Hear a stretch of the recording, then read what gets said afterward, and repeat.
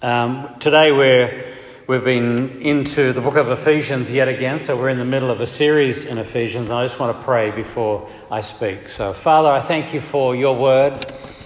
I thank you for your word that is alive to our hearts. I pray that you will take your Holy Spirit and that you will make that word even more alive, even more relevant, even more penetrative, even more transforming and healing and encouraging. Would you give us ears to hear tonight, we pray, in Jesus' name. Amen. Amen. We're studying this book of Ephesians, which is like a gold mine. You know, I likened it this morning to opal mining, where you're in a dark little cave somewhere and you've got a torch and you're just trying to find an opal, and you break one piece of ground up, bit soil off, and there is an opal, and then you hit it again and there's another one and another one and another one, and all of a sudden your hands are filled with opals. Well, I saw it happen once on a documentary, and the book of Ephesians seems to me a bit like that. You know, you just start to open it up, and then you go, oh my goodness, and then oh, and it just keeps unveiling more and more depths and riches. Paul was having a very, very good day or week. I don't know how long it took him to write it, but he was doing really well when he wrote this book, under the power of the Holy Spirit. So I want to give you some background to the book, because I find that to understand the text of Scripture, sometimes it's really important to understand the culture and the historical context, and then maybe even connect that to our cultural context as well. So we know that Paul was writing this particular letter with an amanuensis, so he had a guy who was helping him write and put it together, sometime in the early 60s, so it's very early on, less than 30 years after Jesus had risen from the dead. He was about my age when he wrote the book of Ephesians, so I will rejoice and say he was just such a young bloke, you know. Tim G reckons that I'm in my 90s, but it's all a lie, I tell you. So he was just a young man in his 60s writing this book of Ephesians. Ephesus was an incredibly complex and busy city. It was a city of about 250,000 people. It was a city of commerce, great activity. And it was a bustling city. It had a massive library, about 12,000 scrolls. So it was renowned around the world, and the ruins of that library still stand today. It also had an amphitheatre, which you see on the screen, which actually sat 25,000 people. It was a substantial piece of work. And it was also renowned for something else. So I don't know whether my clicker's working here, so we might just put that over. But it was also renowned for the goddess, next one, Artemis. So I hope that clicker's working, but we'll see how we go. Now, Artemis was one heck of an ugly goddess, and you'll see her here on the screen. She was a big figure in this city. She was said to have fallen from heaven to Ephesus. And to understand the book of Ephesians, actually, and to understand Ephesus, you really need to understand a little bit about Artemis. She was worshipped as a fertility goddess. If you wanted to survive or thrive, if you wanted to be blessed, if you wanted to have children, if you wanted to be protected and safe, you had to worship Artemis. So she was associated with high-level, also magic, occult, witchcraft activities in Ephesus. So if you were an Ephesian, it would be said that you were one with Artemis. You were dedicated to her, you worshipped her, and you were involved in all the occult witchcraft practices that surrounded her worship. So we can put it this way: if you were an Ephesian, it would be said that your mind and heart was saturated with the goddess Artemis. The massive temple of Artemis that was built in her honour was extremely substantial. It's about the size of a rugby league field, perhaps a little bit bigger. And in this temple there were hundreds and hundreds of priests whose full-time activity was just to gather people for worship and for occult ceremonies. There were also many, many temple prostitutes. It was a place of prostitution. It was also a place of great business. So you would bring offerings into the temple as good luck for your business. They would then take the offerings and turn it into a kind of a bank, and they would lend that money out to the people of Ephesus. So it was a place of commerce as well as occult worship and witchcraft and power and all that kind of stuff. And we know that when Paul came on one of his visits to Ephesus, that when he preached, there was a repentance that took place.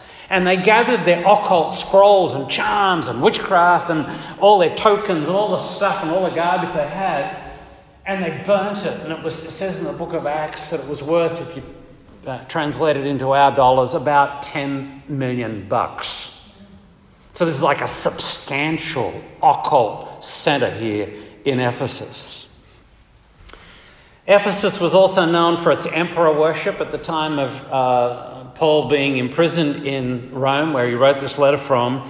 The sociopath Nero was emperor. He was completely mad, of course, as we all know. He oversaw the killing of many Christians and blamed them probably for the fire that destroyed much of Rome one stage. And he's probably responsible for the execution of Paul himself by beheading, and also the crucifixion of Peter.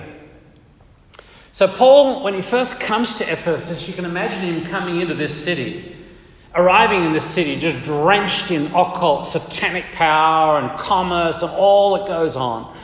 Emperor worship, Artemis worship, the little goddess Artemis, the idols were everywhere. The silversmiths were making great money out of her idols. So he comes into this city and he starts to preach like this, and he says, there is only one God revealed in Jesus Christ. That's his preaching. He says he was crucified and yet he rose from the dead. He preached that Jesus is alive today and he's actually the Lord and the King over everything. And so what he's really saying is, he says, turn from your worship of Artemis and your involvement in the occult, repent and follow Jesus. Come to Jesus. He is the true and living King over all. And so it was interesting because he doesn't come and say, look, yeah, you can have Artemis and you can have Nero, you can emperor worship, and just put Jesus in amongst that in your life. It's got to kind of fit him in somewhere. No. He said you have to abandon everything because Jesus is the King over all. And many people heard this good news. There was great repentance in the city. Scholars later estimate that the church in Ephesus grew to a very large size and was very effective. But these people had to repent. They had to have a deconstruction of their worldview, of their spiritual view, complete deconstruction, and then a reconstruction of what it means to be a follower of King Jesus. So it was a massive turn that Paul was calling for here in Ephesus and that he calls for today. And that's what repentance is. It's a deconstruction, a change of your mind, and then a reconstruction. And we can ask ourselves the question today, in Australia, how do we compare with Ephesus? It's very interesting, isn't it? Well, in our country, we have mindsets. We have very strong bondages and mindsets of secularism, for example, of moral relativism. There is no absolute truth. We have a belief in Australia that we're the king of our own lives, the ruler of our own destiny. You can't tell me what to believe. I am in charge of my own life. Thank you very much. And so we supremely give in Australia allegiance to ourselves in our belief system, in the way we run our lives, the way we live our lives. It's allegiance to self. And it reminds me very much of the story of Napoleon after the French Revolution and after that battle had been won. And he's in Paris and he invites Pope Pius, I think the 7th, to come and crown him as the emperor of France and the world that he conquered. And so the Pope comes and they're having this ceremony in Notre Dame Cathedral. And in the middle of the ceremony, just before he's crowned, he just goes and takes the crown off the Pope, puts it on his own head, crowns himself as emperor and king. And what I think about that story, I always think about our culture and how quickly we crown ourselves to be king of our own lives. And in this culture as well, there's a lot of there's a lot of demonic pressure. There's a lot of demonic and occult activity all around us in this world. The enemy is clearly at work. So there are lots of comparisons. So let's unpack Ephesians a little bit this morning. This evening, if you've got your Bible there, if you've got your technology, just open up again. Ephesians chapter 2. Tim asked me to speak on verses 1 to 10. And during the week, I just came to him and I said, "Oh, Tim, this is just too much, bro. It's just too much. Can I have 2 weeks?" And he says, "Okay." So I squeezed another week out. So we're only going to do the first part tonight, and we'll do the next part next week. In chapter 1, and Tim's been preaching on this, the resurrection and enthronement of Jesus is taught. His life and his ascension as king over all. His authority, his power, his dominion over everything. Chapter 1, 20, 21, 22. And then he goes on to say, and he says, "As for you." Now, when we understand the Greek in this, that there are no chapter divisions in the Greek text. There's no verse division. It just flows on as one text.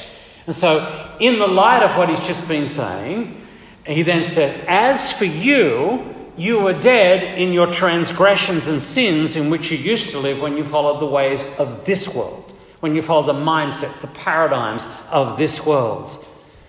A decision which can be disastrous. And so let's unpack it a little bit. So he says, is that working for me or is it? It's just you. Okay, you can just go up a little bit there. Okay, thank you. So who we are without Jesus Christ.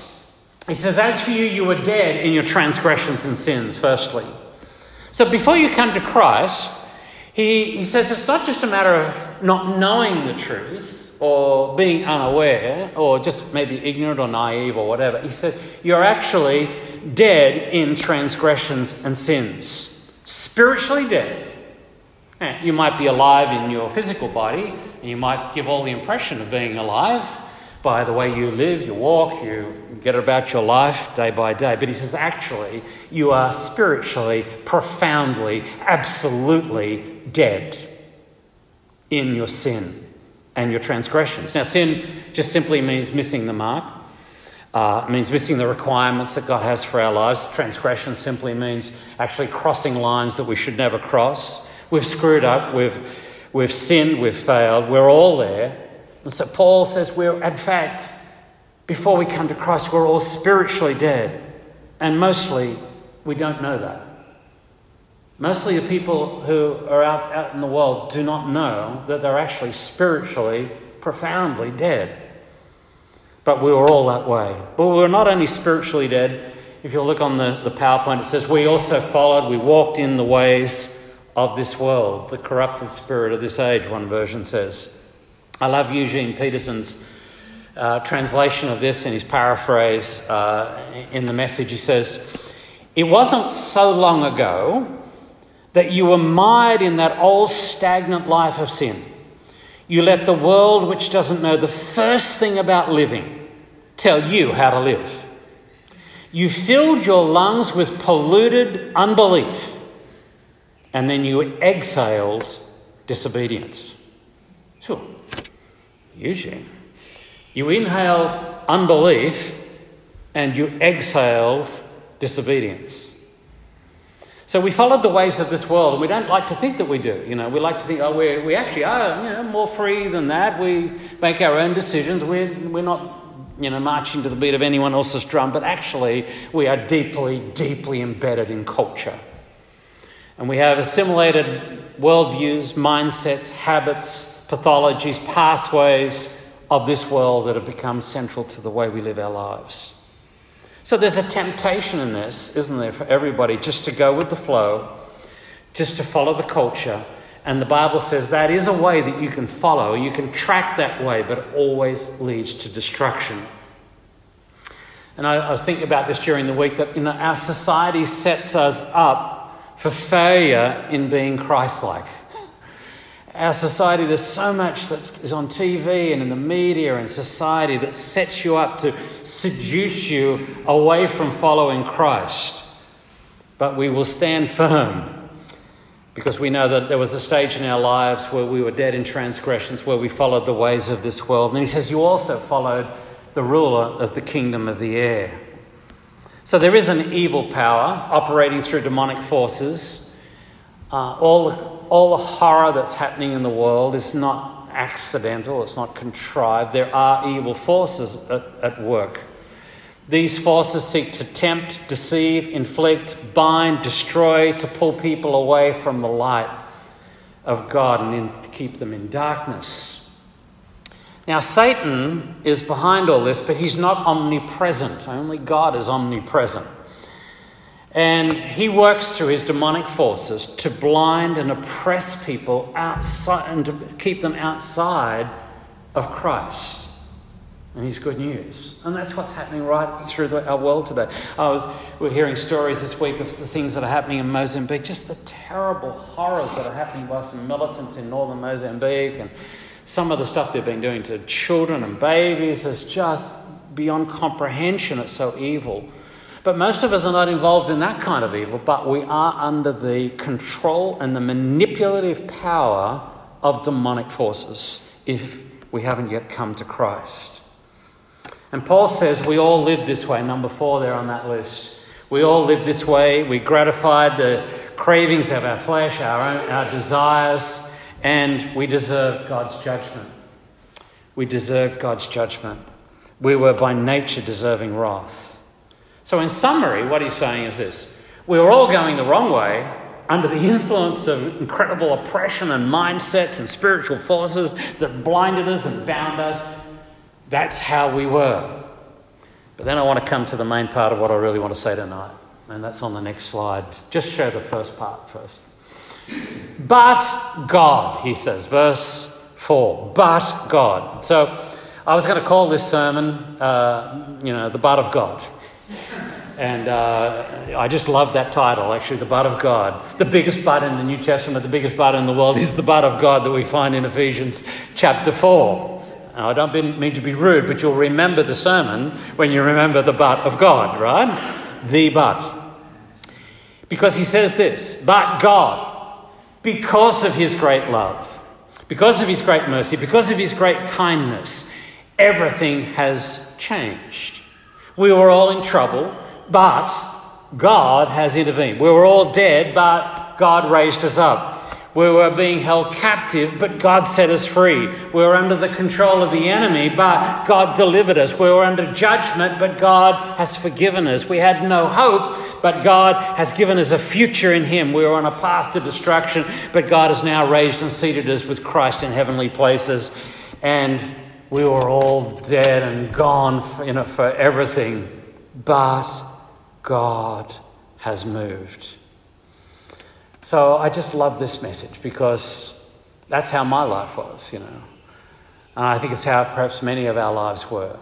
We were gone, for all money, but God. I love the story of a young French writer, or he was young at the time, a young man called Fyodor Dostoevsky, living in Russia in the middle of the 19th century. He was raised as a devout Christian, actually, in a very religious family. And he was very gifted as a young man. But he turned away from Christianity, actually. And he joined a group eventually after school in Paris. And it was a writers' conclave. And they just got together to write stuff. But they became quite subversive because they were writing against the Tsar and against the corruption of the day. And eventually he was arrested, and the Emperor Nikolai condemned him and his friends to death for treason, subversion. But he said this to them. He said this to his secretary. He said, "Look, they're condemned to death, but actually I'm going to reprieve them, but don't tell them." So on the day of their execution, they are marched out on the parade ground. There's a group of soldiers pointing guns at them. They have blindfolds put on them. And then just at that very last moment, a horse comes rushing onto the parade ground saying, "Stop, stop, stop." And the emperor has commuted their sentence. They won't be shot today. And so suddenly Dostoevsky is given his life back. He's actually put on a sleigh. He's taken 2,000 kilometres to Siberia. It's a tough joint. I've been in Siberia a number of times teaching. And as he was entering this prison, which was known for its hard labour and it's just tough conditions, and it comes right through Dostoevsky's writings later on in his novels that he wrote. You just get a real taste of what that prison was like. But as he's entering the prison, there's a guard's wife is at the gate, and she gives him a New Testament as he's walking in, you know. And, okay, takes it. And all he does for the next 4 years, pretty much, aside from hard labour, whenever he got a chance, he's reading this New Testament, reading it. And he mainly read the Gospel of John again and again and again. And he was so consumed with what he found in Christ. He says, my unbelief has been swallowed up and I'm consumed with the radiant personality of Jesus. And he really discovered that while so many things were going bad in his life, but God had saved and redeemed him. And then he wrote very powerfully about his belief in Christ comes right through his writings. And many of us have had an experience where we were dead, we were in trouble, we were in prison, but God reached us. So let's have a look at some of these things, some of the things. Before you get there, firstly, there's God's great love. God's great love. Just remind you about some of these things. The inexhaustible, affluent love of God for your life. As you sit here tonight, been a stormy week. We're just sitting here. We've got a big week ahead of us, many of us. And here we are worshipping, hearing the word of God, and hopefully being soaked in the love of God, the affection of God, which is so important for every one of us if we're to live the Christian life. Yeah. Paul says in Ephesians 3 that, I wish you had the power just to grasp how big it is. It's so enormous, his love. So God sees you and he loves you completely. You know that. And he's the God of endless mercy. He just keeps piling these things on. Oh, the mercy of God, the empathy, the tenderness, the forgiveness, the compassion is what he's talking about. A stream of mercy. And if you don't know Jesus Christ and you haven't given your life to him, I just want you to know tonight that there's a stream of love and mercy that's just coming to you tonight. It's just coming. It's just flowing to you tonight. And it's calling you. It's wooing you. And you can hear that. You can sense that. It's a spiritual thing that happens in our hearts when the wooing work of God begins to take place.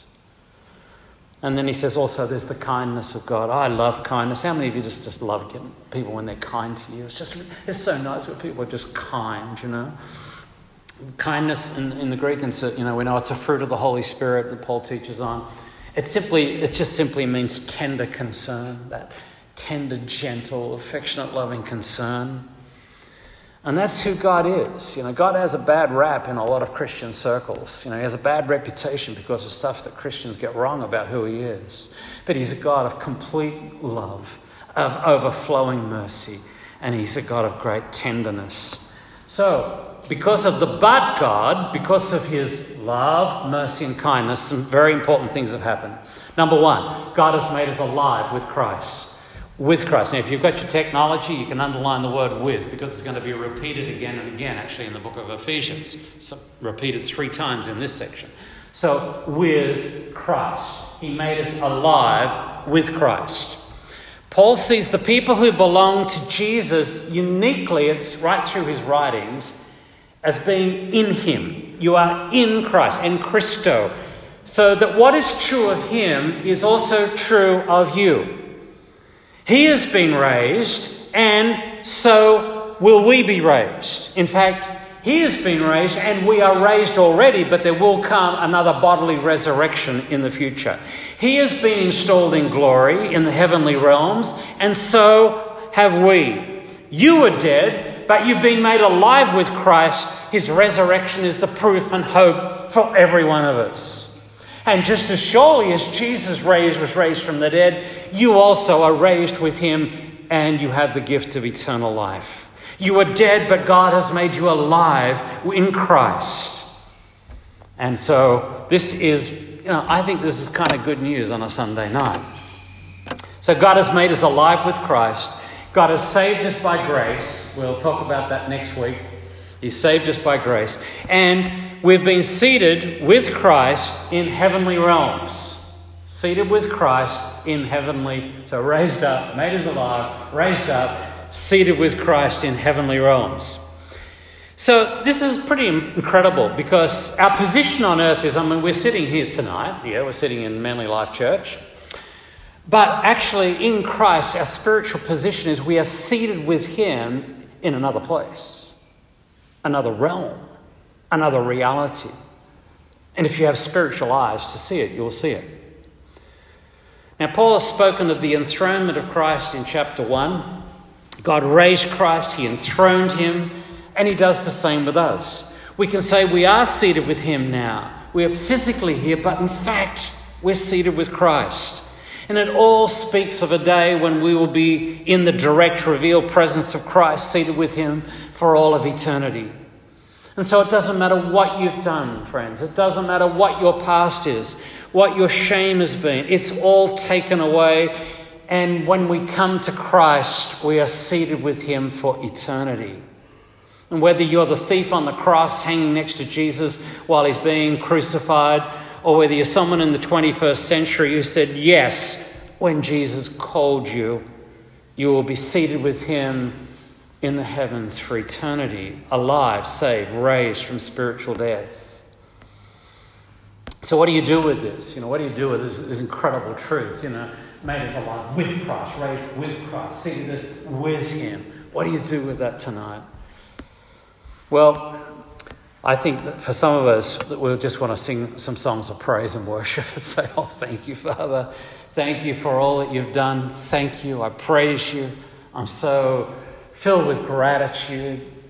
Yeah, praise you. You are worthy, Lord. And so there's a worship and there's a praise that will come from our hearts. But maybe there's also a call that will come upon our hearts to a fresh allegiance to Christ. A fresh allegiance. That you'll hear his voice when he beckons you, when he calls you, like several did this morning in our service this morning. When he says, come, follow me, you'll hear that voice and you'll say, yes, okay. I'm coming. I will follow. Being a Christian isn't simply praying a prayer, inviting Jesus to come into your heart and life and asking him to forgive you for your sins. That's a great start. It's a helpful way to start. It's much more than that. It's about following Jesus as the King and the Lord of your life. It's about giving him your first and primary allegiance. Over and over again, Jesus' quiet voice comes to us and he asks, do you trust me? Then follow me. Then follow me. And then we ask, well, where are you going, Lord? And he says, come and see. Come and see. And so his call, as Paul says, will lead us to a life worthy of that calling to which we've been called. So for some of you tonight might just be a time when you say, yeah, I want to refresh and renew my allegiance to Christ. And for someone here tonight, maybe like there were some this morning who related to this. So I want to say it again tonight. It's not too late for a fresh start. It may be a little scary, but it's not too late. Today is a day when the slate can just be wiped clean. Just wiped clean. It's not too late. You can have a fresh start tonight. Brand new start. You just say, yes, Jesus, I'm going to follow. I'm going after you. I don't know what it fully means necessarily, but I'm going to follow you. I'm going to pursue you. And there'll be people that will help me in that. Yeah. And then I think there'll be some others tonight who might want to just come and have some ministry at the end of the service. There'll be some people who'll stay and pray for you. And maybe for you, you're in Christ, but you're like the Ephesians. You're living in a hostile world. You're living in a world where there's incredible spiritual oppression and attacks, and it just sometimes gets to you. The world's pretty tough. And, sometimes we get afflicted, we get oppressed, we get deceived, we get led into stuff that's not healthy, in our lives. And sometimes we've just got to come and say, oh God, I just want to repent of those things. Would you just break this oppression off my life? And there's always power to deliver you, always power to set you free, always power to set you on a new track. Amen. So that's where I want to leave it tonight. And I might just ask us if we just stand and we'll pray.